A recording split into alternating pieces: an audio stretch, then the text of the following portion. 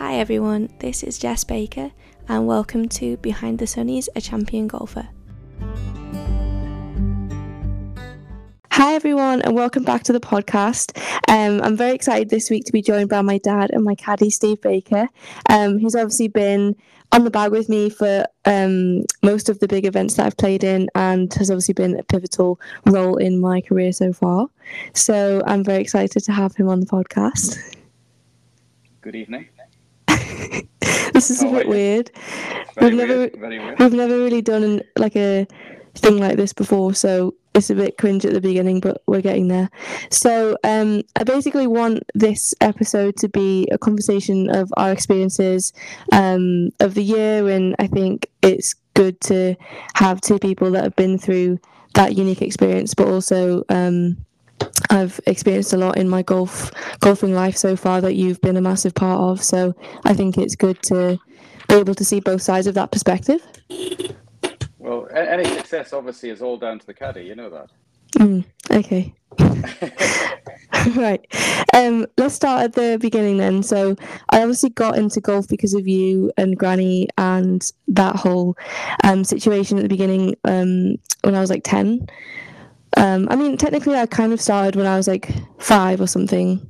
Didn't I? I don't really remember. Yeah, I've got some videos of you at the driving range when you were really, really tiny, wearing some horrendous outfits, not really quite golfing attire, but yeah, they're like anyone takes to the little child, I guess. And yeah, I suppose it was 10 when you started getting a bit more serious.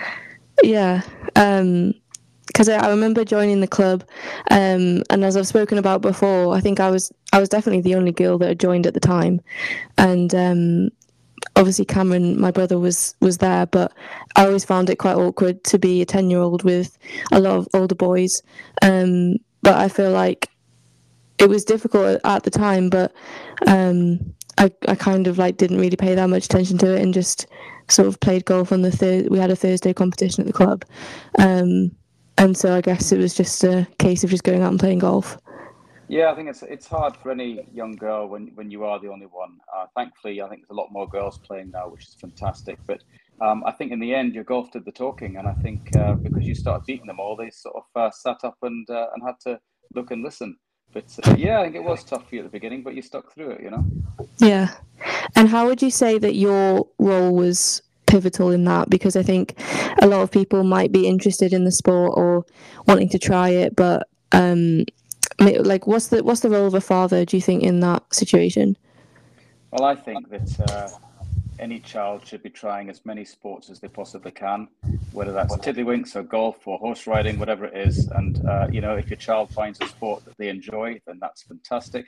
If they find a sport that they enjoy and they happen to be quite good at, well, then that's just phenomenal. You can't go out to do that, and I just think encouragement. I look back and I think, you know, when you were young, yes, I had to sort of try and persuade you sometimes to go to the driving range or to do some practice. But then after a while, I took a back step and I knew that you were serious because you were the one wanting to go and do the practice. And I think parents have to be careful not to push too hard on the forcing barrier, because you got to encourage and try and help the child on the journey. But ultimately, the child is the one that's going to determine if they want to practice. If you don't want to do it, there's no point in forcing someone to do it. Mm-hmm. And I think it's quite a fine line between being pushy and being supportive. And I see it in some cases that I've seen in girls and stuff, and it's like the dad or the parent wants to sort of live the dream for the girl or the boy that started playing. And so I don't know, I guess it's just a case of experience and sort of ultimately comes from the player themselves. Yeah, it is, and it's not just golf. You know, you get a lot of boys and girls doing football now, and they get selected for academies, and yeah, sometimes the parents maybe do get carried away, and I possibly got carried away a little bit at the beginning too, and you have to step back and just take a back seat and help and encourage, but you just certainly can't force and make sure it's everything the child wants to do. I will say though, I think it's easily skewed in the way that a pushy parent might be the fact that, you know, they're 100% in and the child is not 100% in. But I feel like there were times when I don't want to say you made me go and practice, but you heavily encouraged me to go and practice when I didn't want to. And ultimately having those practice sessions when I didn't want to go and do it was probably the most well, I wouldn't say productive, but do you know what I mean? Like it kind of got me understand why you have to go and do that when you don't want to do it, if you know what I mean. Yeah, you said it yourself. There's no right and wrong answer. It's a very, very fine line. I just think from a parent's perspective, you need to sometimes just step back and question yourself about what you're doing and how you're doing it. I say there's no right and wrong answer though. Okay, so I want to move on to the win at the British. It was obviously a very close-knit relationship, I guess, throughout that whole week.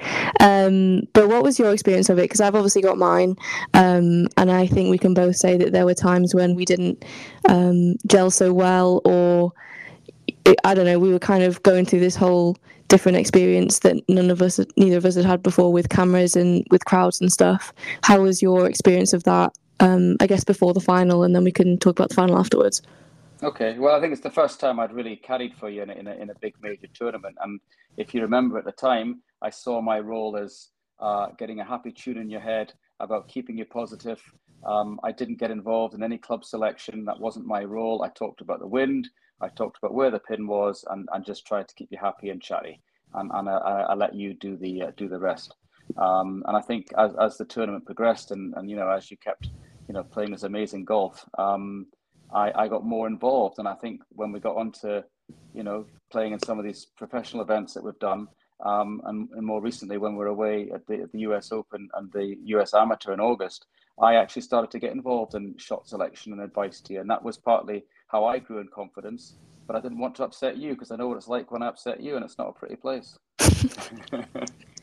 Yeah, I mean, I think it's hard though, because the more that I got into those major events and the more that I saw professional caddies doing what I would expect them to do, not saying that you were doing it wrong, but it's a different level, as you know.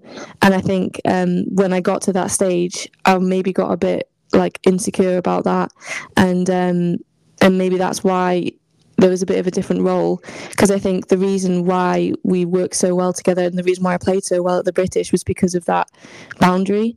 And I think sometimes we crossed that, which might have led to some interesting performances, to say Well, the least. yeah, well, there's always a crossword that's bound to happen. I think caddying at the British was different because it was an amateur event. So the role of the caddy is very different from what it's like when you're participating in a professional event. When we went to professional events, one of the first things I had to learn was how you rake a bunker properly. I mean, I know how to rake a bunker, but can you do it, to professional levels? And I had to get a course in that, if you recall. And it is the role of the caddy is very different, and you have to make sure you behave. And I'm there to support you and help you and get your tee times and get the pin sheets and all that sort of stuff. So when we're at the British, that kind of wasn't there. And for me, my role at the British was just keeping you in a good headspace and being positive. Yeah, it's funny you say that bunker thing, because I remember that was at the Avion, which was my first exemption, and we got one of the local pros to come round and walk the course with me, for some advice, and he said to you it was one of the starting holes, and he was like, "Do you know how to rake a bunker?" And you were like, "Yeah," and then he said, "Well, do it," and then you did it, and he was like, "No, that's not right," and then he said, Yeah. "If you do it wrong, you'll get €150 fine or something," and then you start peeing Yeah. your pants. Yeah. It's all in the flick of the wrist about getting the sand nice and smooth. So I'm a professional bunker raker now. That's for sure. Yeah. So that was something I definitely learned about being a caddy. One of the many things. Yeah, and then there's the thing with the pin as well, because that wasn't even something that I had realised until you had a conversation about it, and you don't notice it on the TV or anything, but there's like the rule of who holds the pin based on who's closest to the hole, isn't there? Yeah, well, I learned so much about the process and the protocols, and I mean, if you remember when we were at Avion, we were waiting to get the buggy to take us to the first tee because you were playing off the 10th, and I thought I had it all sorted, and the guy driving the buggy never turned up, and eventually lots of apologies in French, and we got whisked up there, and literally you had to run, if you remember, up the fairway onto the tee. We got there with 2 minutes to spare. It was highly embarrassing. And then you were the only one to hit your ball down the middle of the fairway because the other two weren't in the trees. And guess who got the blame for being late? Nothing to do Wasn't with me.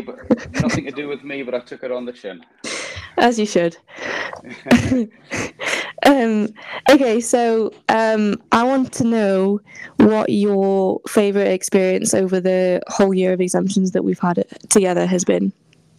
Oh, wow. Okay. Well, I mean, obviously, seeing you win was something special, and I think let's bypass that because I think any parent would understand that experience. I think when you played at the AIG Women's Open at Muirfield, if you remember, we were speaking with Laura Davies before we went through the tunnel onto the first tee, and there was what I can only describe as an army of supporters from, Northumberland and Newcastle and wherever we are, and like one side of the stand was full, and you got this amazing cheer when you walked through, and the hair on my back and my neck stood up, and it was just wow. And if you remember, you got a bigger cheer than Laura Davies did. I think she was a bit put out, you know.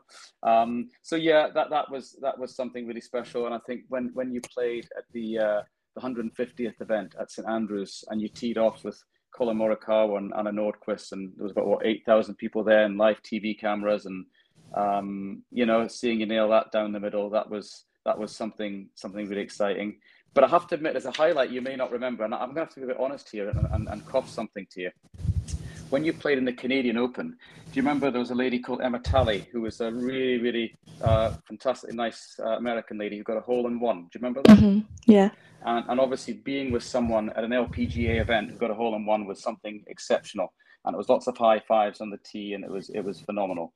And if you remember, the lady before her had put it to within 2 feet, so the crowd was very much wound up. And then I thought, oh no, you've now got to hit. And it's got to be the hardest shot in golf because everyone was having seen two amazing shots, and here comes the amateur next.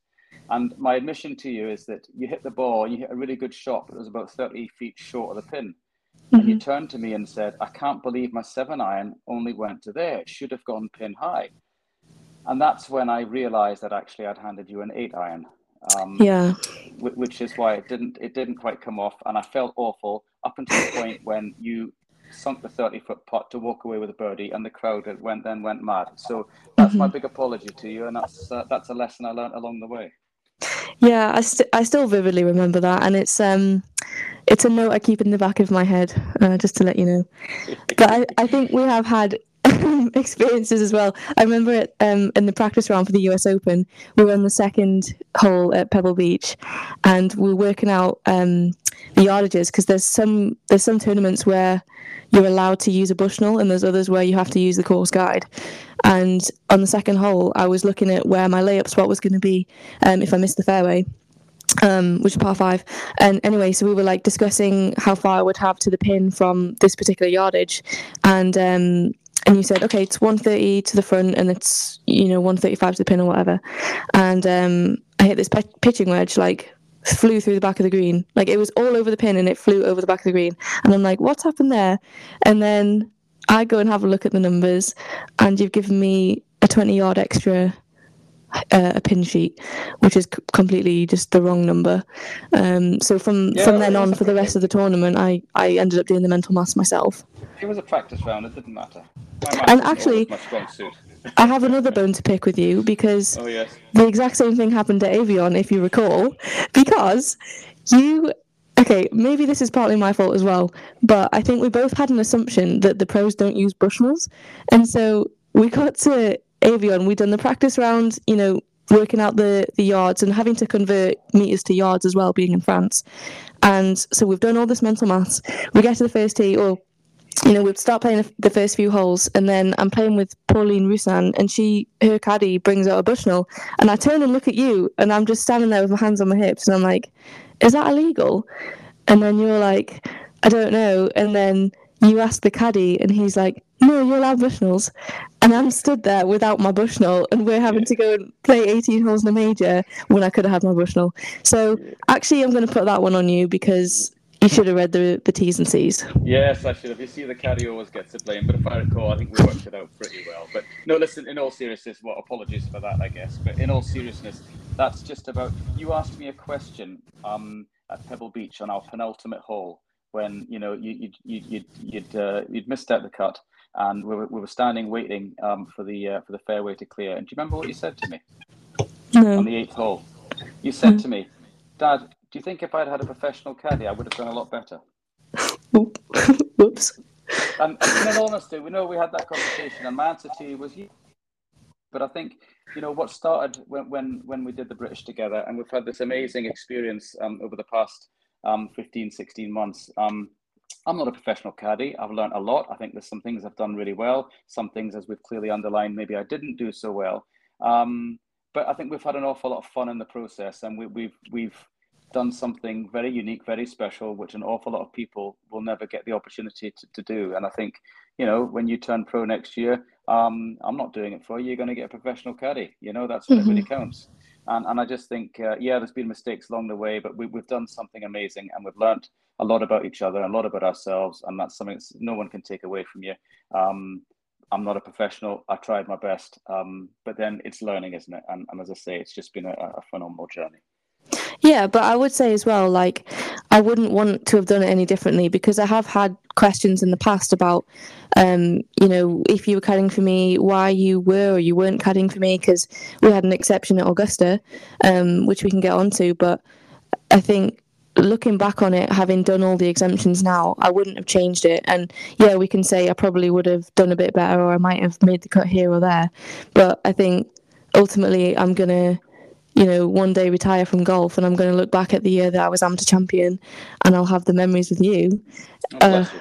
It's a bit emotional, no, but I think yeah. it's right. But I will claim, you had a bit of go at your caddy there for making some mistakes. The caddy is actually going to go through something back at you, and I'm going to talk about the 17th hole in your second round at Pebble Beach in the US Open. So let me paint the scene here. For people that don't know the 17th at Pebble, it's a par 3. I think it was playing at about 186. There was a fairly stiff wind behind us. It's laced with bunkers in front of the pin, and the sea is at the back of the green. And there was about 100 odd people watching, TV cameras, you name it. So Jess goes up, and we have a little chat, and we decide on a 7-iron, given the wind conditions.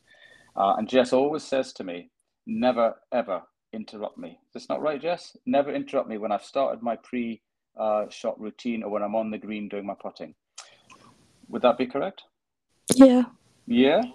So I'm stood there, and you start your routine off, and this wind's going, and then all of a sudden, out of the blue, the wind just stops.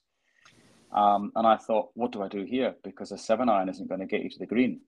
And I had about 2.5 seconds to decide: do I let you just go and not upset you, or do I intervene?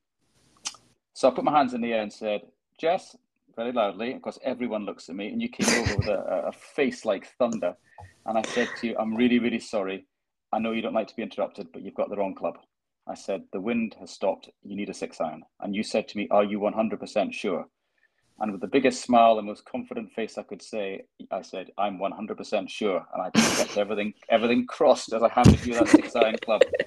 And you hit the shot, and it landed, about 6-10 feet from the pin, whatever it was. Big rounds of applause. And I remember the scorer who was following us came over to me and just said, good job, caddy. And I thought, yeah. So the caddy's going to throw it back a little bit, yeah, but he did do some good things as well. Yeah. I'll give credit to you for that. And that was one of the Q&A questions I had was, has there ever been a time where you spoke at the wrong time, and were you right to do it? And the answer is yes. Yeah, I've got another example though. Do you remember in the semi-final at the British when you were playing Hannah Darling? And I think Hannah was ranked something like 9th or 12th in the world. And do you remember the par 5? I think it was the 11th hole. Yeah, I will still go down and say that this is the greatest shot I've ever hit. Hannah got on the green in 2 with 2 fantastic shots. And we were talking about, I think you had something like 220 yards into a par 5 for your second shot. And it was blowing a really stiff breeze. And you said to me, what club? And as I said before, I wouldn't normally get involved. And I said, it's got to be a 3-wood with that wind. And you said, that's too big. And I went, really? So you said, what am I going to hit? And I said, well, your next club down is your rescue club. No, I don't want to hit that. I'm going to hit my 4-iron. And I said, no, you're not. I said, 4-iron's not going to get there. He said, yes, I'm going to do my 4-iron stinger shot. You remember?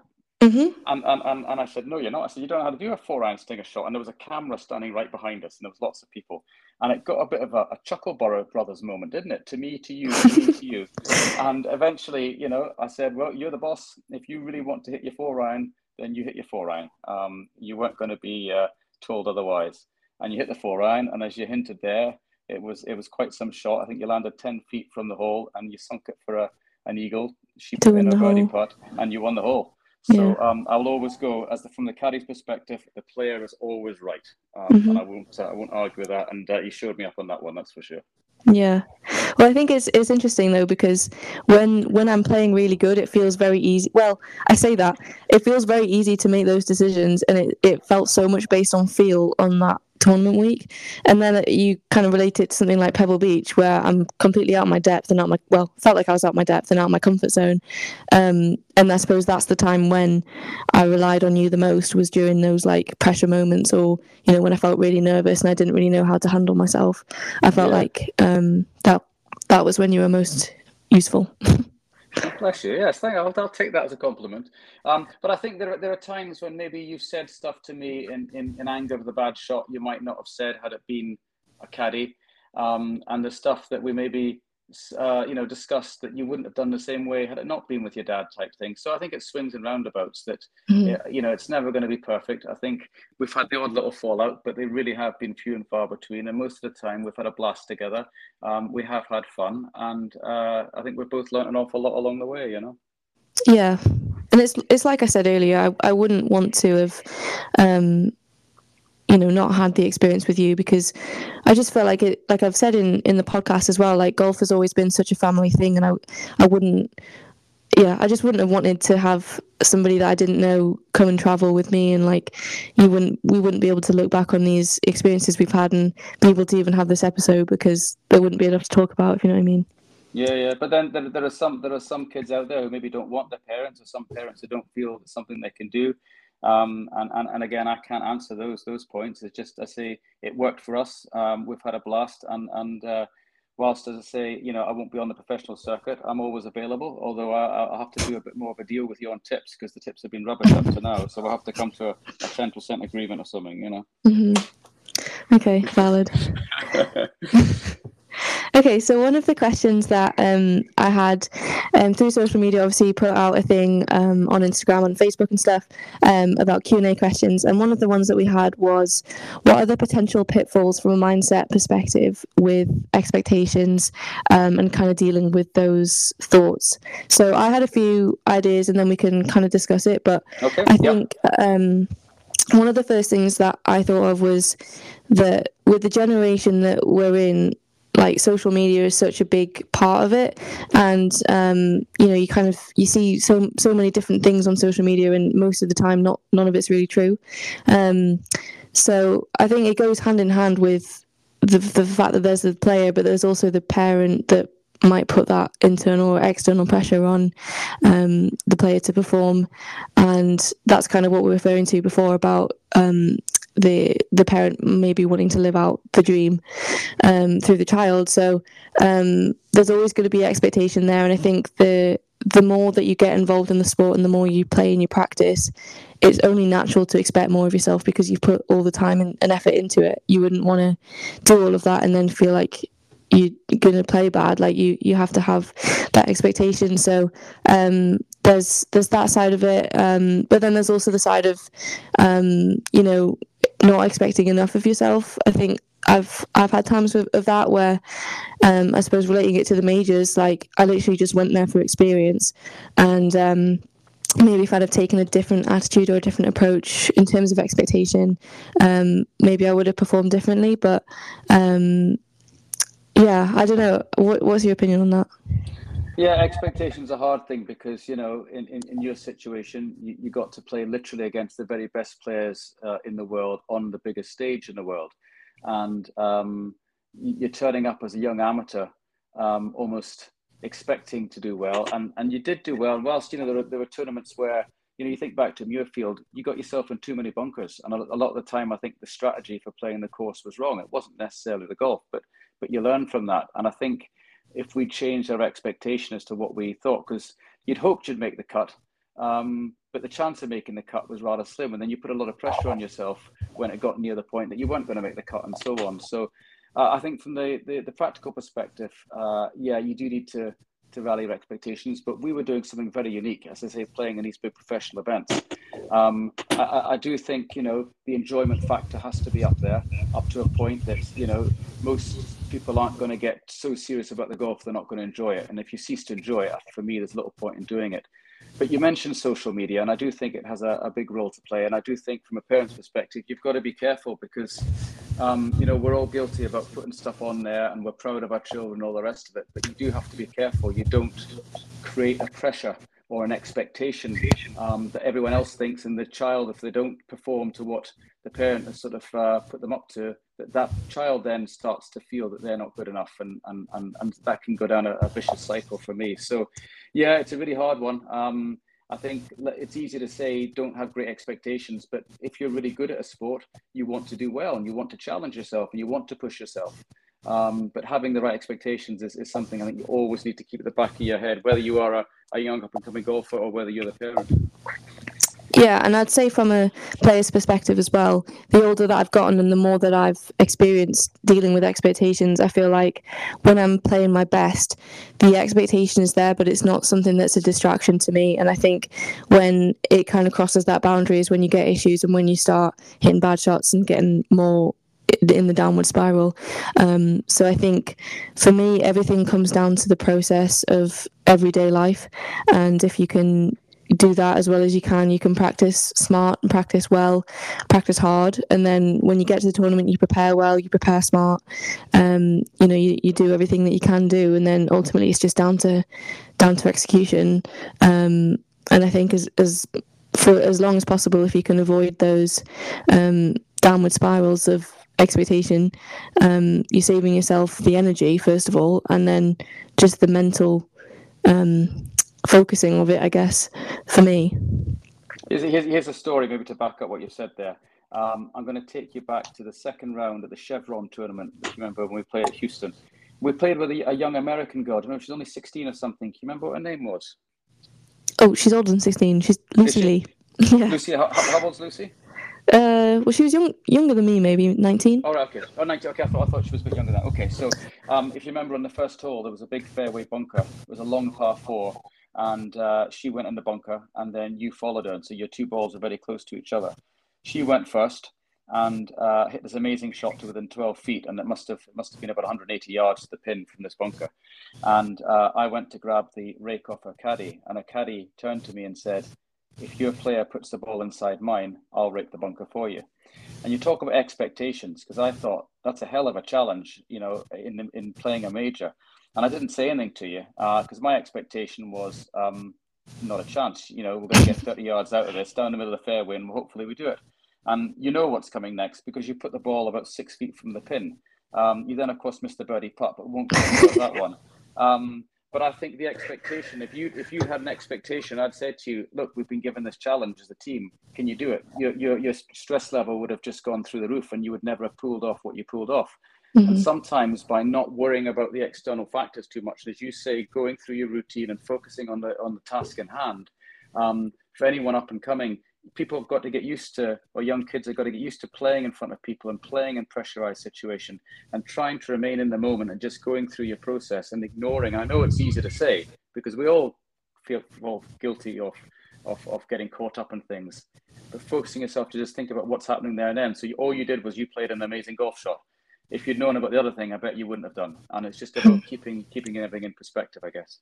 Yeah, I definitely agree with that. Another question that we had was filling in time between rounds, and maybe if you're leading a tournament, do you go and do you check leaderboards? Do you go on your phone? Kind of what's the deal with that? And I would say for me, it's virtually impossible to do that. There's leaderboards everywhere.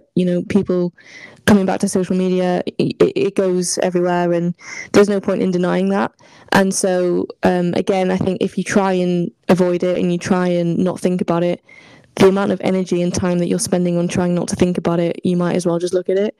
So I think for me, if you can get to grips with the fact that you are going to see it, and whether you've played really well, you've played really badly, you're still going to have to look at it at the end of the day. And I'd say for me, you use your phone every single day, and there are obviously long periods in between rounds, and that's one of the challenges of golf, I think, is doing that over 4 days straight and maybe having to go to bed with a lead. But if you exclude a tournament day and make that special in quotation marks, you're changing everything that you do in your daily routine because of a tournament day. And I think that's the worst thing you can do, is because you then put that on a pedestal, and then you go to a tournament and you think, oh, I can't look at my phone, can't do this, can't do that. That's just so much more wasted energy and distraction. Where, you know, if you felt comfortable in your environment and you just went about your daily business, there's no reason why that shouldn't be the case. And then I think just to not emotionally attach to a leaderboard, that's something that I actually find difficult to do now. It's probably going to be a difficult thing to deal with as a turn pro as well, but golf is so much based on comparison. It's all about beating other people, and you know, it takes time to feel comfortable with that. And I just think if you spend so much time and energy looking at that and comparing yourself to others, think about where you could have put yourself in a headspace of you know, getting around it. I know that we've had a lot of times back in a hotel room where it's been tears and I've not wanted to go out the next day, but somehow I gather myself and we have a conversation and I ended up playing really well the next day. But if I'd have wasted that energy on, well, I suppose I did.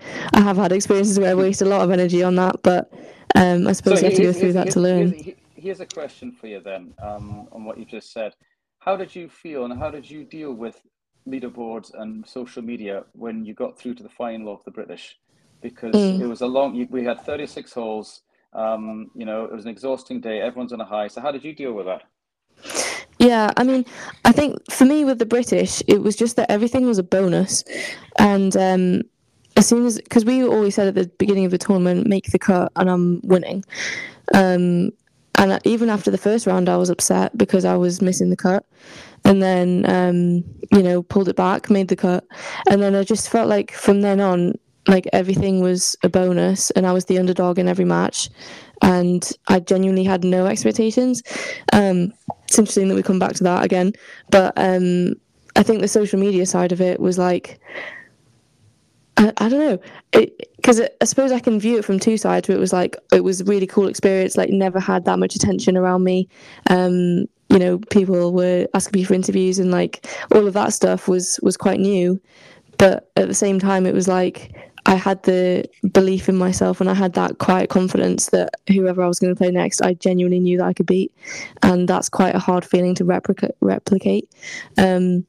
So yeah, I mean, it didn't consume that much of my energy. I was obviously aware of it. You can't deny the cameras are there, and George, who does the commentary and stuff, like you can't escape that. But that's something I enjoy. It's part of my personality. I remember Iona walking down one of the holes with me, and we were talking about my sunglasses, and I actually really enjoyed that because it took my brain away from the shot that I was about to hit or the score or whatever was happening in the match.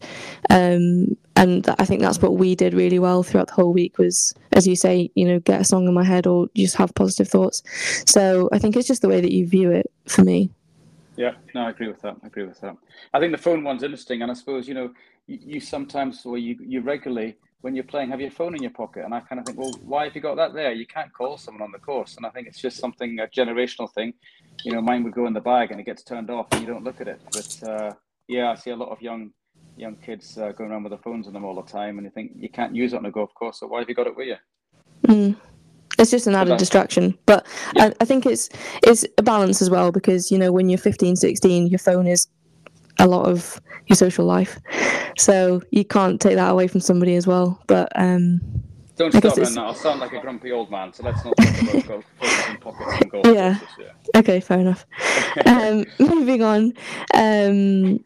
Have you got any tips or advice for, I don't know, somebody that might be in your position or, you know, caddying in four majors, anything like that? Well, anyone who gets involved in that, it's an amazing experience. I think playing at the level of tournament that we've had the fortune to play at, having been inside the ropes, it would be, or it will be very difficult going to events in the future when you're outside the ropes. Because, you know, we're at St Andrews and we're sitting having lunch next to Cameron Smith and Adam Scott, and then you pop over and say hello to JT, and it's just so surreal. And it's the same with the best women in the world, and we've been at those tournaments, and you know, Nelly Corder's next or behind me in the queue to get my lunch, and it's just surreal. So if you get the opportunity to, you know, to entertain any of these. What I've learned and advice I give all these top professionals is you have a view of them that you get from the TV, and deep down they're just normal people who just are exceptionally good at what they do. But they all make mistakes, and we saw that, didn't we, at the practice rounds? We won't name the people we played with, but some of the top players in the world who we did a practice round with, they were awful in the practice round. But then if they make a mistake, they're so good at recovery, and 9 out of 10 times they'll pull it off. And I think that's the real difference, you know. But I think as the caddy, you've got to not just learn how to rake a bunker and what to do with a flag, but most importantly, you've got to learn when to talk and when not to talk. And if you're going to say something, you've got to say the right thing. And sometimes not saying anything is the right thing. And I try to learn that as we've gone along. And that's a real challenge sometimes, you know, trying to support. And I think sometimes it goes the same for parents who've got young kids who are, you know, getting very good and playing in tournaments and doing rather well. Sometimes, yes, you've got to give the encouraging role. And I always remember hearing, who was it now? Top golfer, I can't remember. And the first thing her father would say to her when she came off the course was, I love you, I'm proud of you, and would never mention the round of golf until the girl did. And I think there's something in that just take the step back, whether you're the caddy, whether you're the parent, and don't sort of, we used to talk about what was your best shot of the round, wasn't it? First thing we used to say to each other after you'd played in a tournament when you were, you know, 11, 12, 13, what was your best shot? And I look back and think, why did I do that? I just, you know, did you have fun? That's all that matters. Did you have fun? And then if you want to tell me about the best shot you hit, well, we can do in due course. But I just think you've got to get your priorities right around the fun and not putting the pressure and kind of what we discussed before. So, yeah, to answer your question, if you get the opportunity, do it. There's lots to learn, which I'm not going to possibly say I've sussed it all. It is kind of nice, you know. We've been to some events, and you know, I was watching Alison Corp, who's on the playing in the Solheim Cup today, and I remember, you know, we passed her at Pebble Beach, and I'm good friends with her. Yeah, and she said, "Hello, Mr. Baker, how are you?" And because we'd done a practice round with her, and it's just surreal. But they're just normal people who are lovely, and the persona you maybe see on the course isn't really what they're like in reality, you know. But no, if you get the opportunity, take it. And I feel very blessed and very privileged, and it's been a most amazing year. And something else I actually wanted to ask you was, I mentioned that you caddied in 4 of the majors, but there was one tournament you didn't caddy in, which was the Augusta National Women's Amateur. Yeah, I got a local caddy. I'm not bitter about that at all. Yeah, okay.